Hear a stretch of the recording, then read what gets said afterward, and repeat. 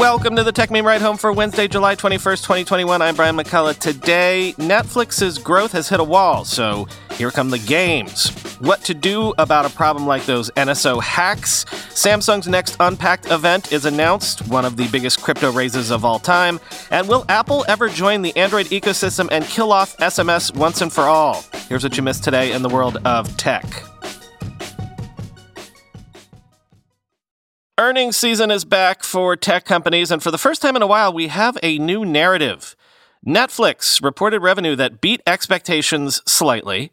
They also reported global net additions of paid subscribers, which beat slightly with 1.54 million new subscribers. But the US and Canada region actually lost 433,000 subscribers, and that was on a quarter-over-quarter basis. First time that Netflix has lost customers in those regions since 2019. Now, engagement, which is the time spent per member household per day, was actually up 17% versus pre-pandemic levels from Q2 of 2019.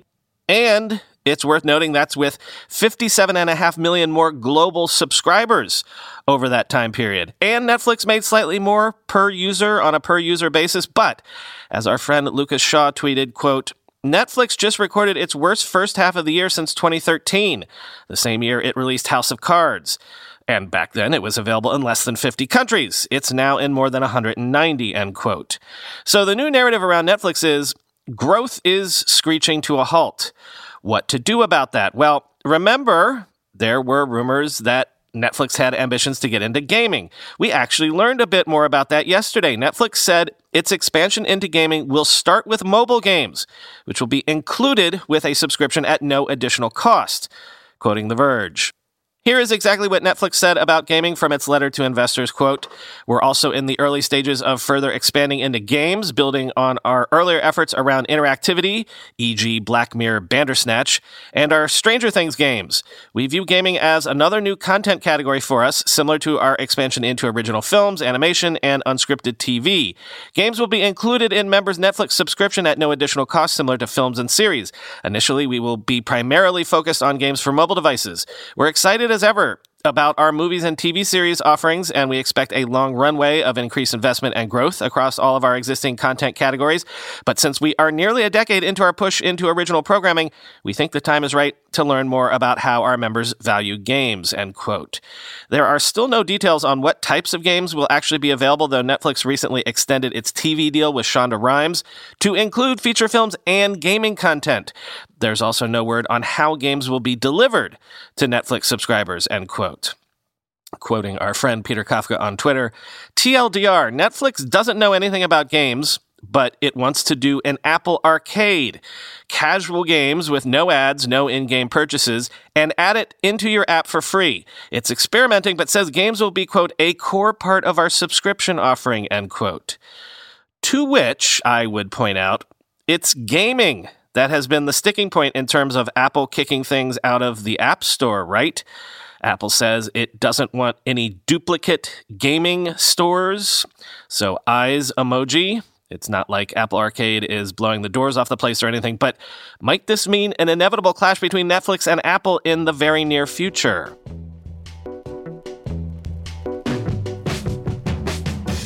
Fallout from that whole NSO hacking thing continues.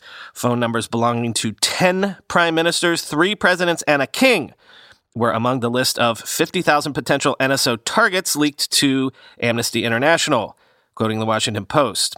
Here's who's on the list. 3 sitting presidents, France's Emmanuel Macron, Iraq's Barham Salih, and South Africa's Cyril Ramaphosa. 3 current prime ministers, Pakistan's Imran Khan, Egypt's Mustafa Madbouli, and Morocco's Saad Eddine El Athami. 7 former prime ministers who, according to timestamps on the list, were placed there while they were still in office, and 1 king, Morocco's Mohammed VI, end quote. And Matthew Green has a long blog post up that's been getting a lot of chatter because it makes the argument that Apple and Google can do more to screw up the economics of NSO-style mass exploitation, and maybe they should be pressured to do so. Quote, Critics are correct that fixing these issues won't stop exploits. The problem that companies like Apple need to solve is not preventing exploits forever, but a much simpler one. They need to screw up the economics of NSO-style mass exploitation. Targeted exploits have been around forever. What makes NSO special is not that they have some exploits. Rather, NSO's genius is that they've done something that attackers were never incentivized to do in the past: democratize access to exploit technology. In other words, they've done precisely what every smart tech business is supposed to do: take something difficult and very expensive and make it more accessible by applying the magic of scale. NSO is basically the SpaceX of surveillance. But this scalability is not inevitable. NSO can afford to maintain a 50,000 number target list because the exploits they use hit a particular sweet spot where the risk of losing an exploit chain, combined with the cost of developing new ones, is low enough that they can deploy them at scale. That's why they're willing to hand out exploitation to every idiot dictator, because right now they think they can keep the business going even if Amnesty International or Citizen Lab occasionally catches them targeting some human rights lawyer. But companies like Apple and Google can raise both the cost and risk of exploitation, not just everywhere, but at least on specific channels like iMessage. This could make NSO's scaling model much harder to maintain.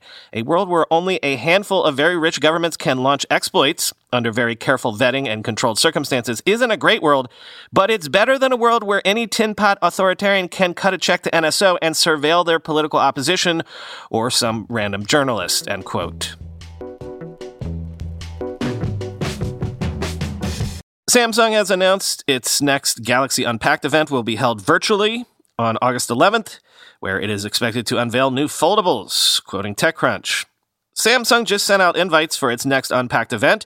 There are those companies that like to sneak hints into their invites, and then there's Samsung. The note leads with the big, bold words, "Get ready to unfold," and features a pair of flat-colored objects that can reasonably be said to resemble the form factors of the Galaxy Z Fold and Flip, respectively. In keeping with the general state of the world over the past year and a half, the event will be held virtually on Wednesday, August 11th.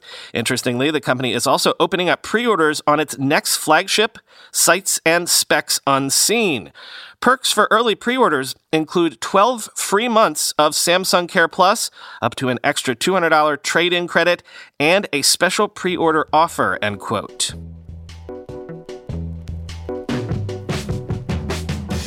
President Biden has nominated Jonathan Kanter to become the Department of Justice's antitrust chief. Who is Jonathan Kanter? Well, if Lina Khan is Amazon's longtime bête noire, quoting Bloomberg, Kanter, 47, who left one of the country's biggest law firms last year to start his own firm, is a longtime foe of Alphabet Incorporated's Google, representing companies that have pushed antitrust enforcers to sue the search giant. Kanter has, quote, been a leading advocate and expert in the effort to promote strong and meaningful antitrust enforcement and competition policy, the White House said in a statement.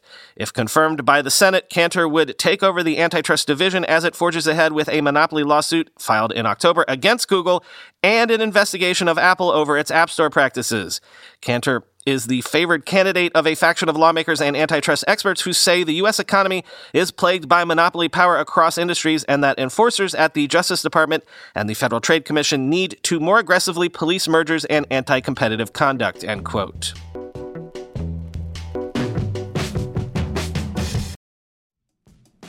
Real talk. 52% of men over 40 experience some form of ED between the ages of 40 and 70. But it's always been a taboo topic. Thankfully, HIMSS is changing that by providing affordable access to ED treatment all online. HIMSS provides access to clinically proven generic alternatives to Viagra and Cialis, up to 95% cheaper with options as low as $2 per dose. The process is simple and 100% online, no uncomfortable doctor's visits. Answer a series of questions on their site and a medical provider will determine the right treatment option. If prescribed, your medication ships directly to you for free and in discreet packaging. No insurance needed. Pay one low price for your treatments, online visits, ongoing shipments, and provider messaging. HIMSS has hundreds of thousands of trusted subscribers, so if ED is getting you down, it's time to change that. Start your free online visit today at hims.com/ride.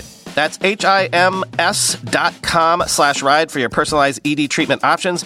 HIMS.com/ride. Prescriptions require an online consultation with a healthcare provider who will determine if appropriate. Restrictions apply. See website for details and important safety information. Subscription required. Price varies based on product and subscription plan. When you go through airport security, there's one line where the TSA agent checks your ID and another line where a machine scans your bag. The same thing happens in enterprise security, but instead of passengers and luggage, it's end users and their devices. These days, most companies are pretty good at the first part of the equation where they check user identity, but user devices can roll right through authentication without getting inspected at all. In fact, 47% of companies allow unmanaged, untrusted devices to access their data. That means an employee can log in from a laptop that's had its firewall turned off and hasn't been updated in 6 months, or worse, that laptop might belong to a bad actor using employee credentials. Kolide finally solves the device trust problem. Kolide ensures that no device can log into your Okta-protected apps unless it passes your security checks. Plus, you can use Kolide on devices without MDM, like your Linux fleet, contractor devices, and every BYOD phone and laptop in your company. Visit Kolide.com/ride to watch a demo and see how it works. That's KOLIDE.com/ride. Zoom said this morning that Zoom Apps and its vertical events service known as Zoom Events are both now generally available, with 50 apps available at launch for the Zoom Apps Store, including Asana and Dropbox Spaces, quoting ZDNet. Zoom Apps, launched under the name Zaps at Zoom's 2020 Zoomtopia conference, are different from the more than 1,500 apps offered in Zoom's marketplace. Zoom's existing marketplace revolves around integrating Zoom with other applications, whereas Zoom Apps are meant to bring apps into the Zoom experience with a click. The company said it's intent on growing its Zoom Apps ecosystem as it works to expand the functionality of its platform, especially for enterprises, and to evolve as a broader collaboration provider for the future of work.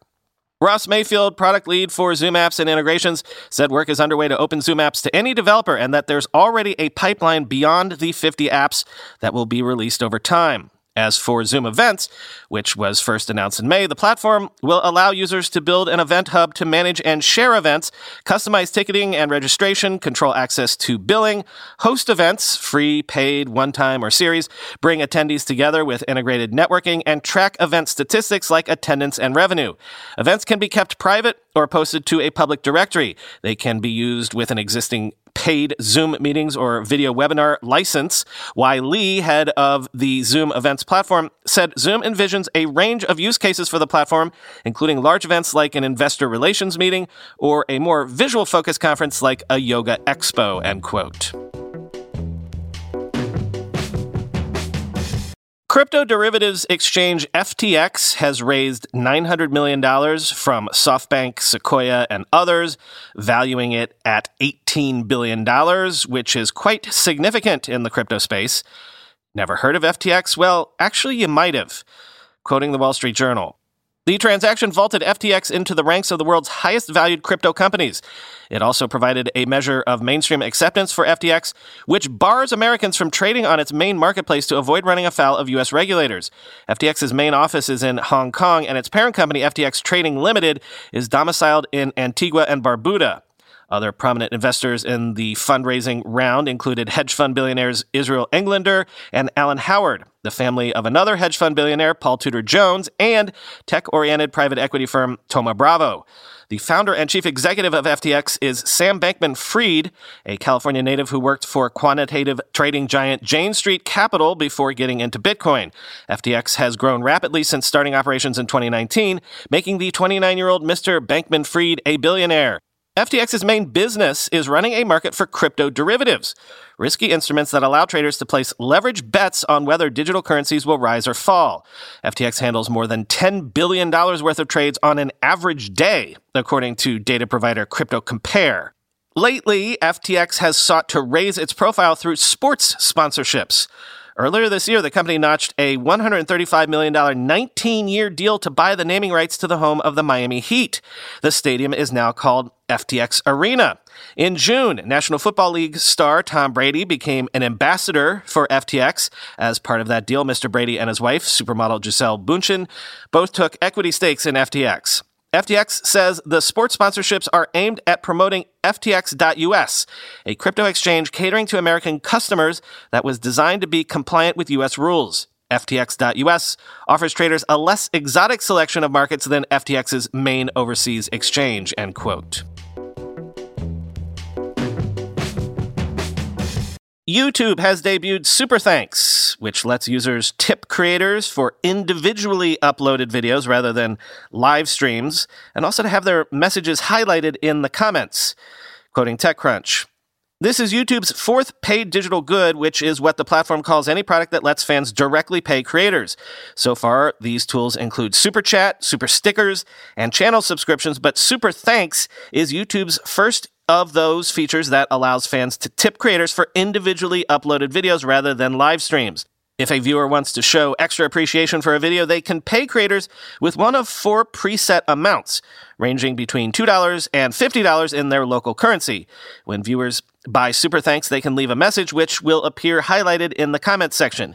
YouTube's previous tools for direct payments to creators seemed like a way to play catch-up with Twitch, but the platform is now differentiating itself with Super Thanks. Even Instagram has features that let users tip creators when they go live, like badges, but lacks a way for creators to receive a one-time payment for a post or reel. Instead, Instagram has pivoted hard to e-commerce, which feels like a less organic or direct way for fans to engage with creators than a product like Super Thanks. Last year was YouTube's biggest for paid digital goods. In 2020, more than 10 million users purchased either a Super Chat, Super Sticker, or channel subscription for the first time on the platform. The number of channels that earned a majority of their revenue from these products in 2020 was more than 3x in 2019, end quote. Finally today, here in the U.S., Verizon has joined AT&T and T-Mobile in switching Android messages to RCS by default, thereby raising the question of when, or really if, Apple will ever swap its SMS default for iMessages over to RCS, quoting The Verge. In the U.S., that leaves only one large cohort that will not use RCS as a default SMS replacement: iPhone users. Verizon has said it will fully support interoperability between carriers, so in theory, the improved images, video, and read receipts, as well as group chats, should just work, assuming everybody you're texting with is also using Android messages. Verizon was the last of the big 3 U.S. carriers to get on board with Google's latest strategy to push RCS as the new default for texting. After years of cajoling, shaming, and downright pleading, the company has made deals with carriers to simply use the standard Android Messages app, which supports RCS by default. Default end-to-end encrypted chats between Android phones raise an interesting conundrum for Apple. Next year, texts between Android phones and iPhones will be less secure than texts within those two ecosystems because they will be on SMS instead of RCS. Apple's Messages app offers end-to-end encryption if all users are on the iMessage system, and it has shown no appetite to either offer iMessage on Android nor adopt RCS on the iPhone. Although RCS has been closely associated with Google, the company often points to the fact that it is meant to be a standard that is shared by the entire mobile industry and managed by the GSMA. Carriers are able to use their own RCS infrastructure instead of Google's. Still, RCS is closely tied to Google in many people's minds, and Google offers RCS services to carriers and will even allow consumers to directly use RCS via its services if their carrier doesn't offer it. Google began pushing RCS as the new texting experience on Android after its own messages attempts, notably Hangouts and Allo, floundered.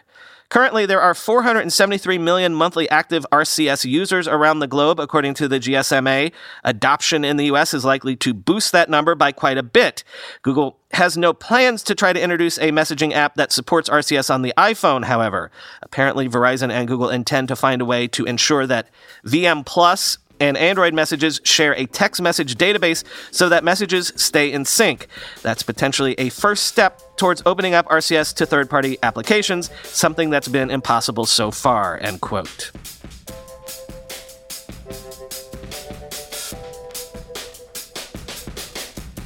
Tonight, the usual time, 9 p.m. Eastern, 6 p.m. Pacific, Chris Messina and I are doing a space on Twitter.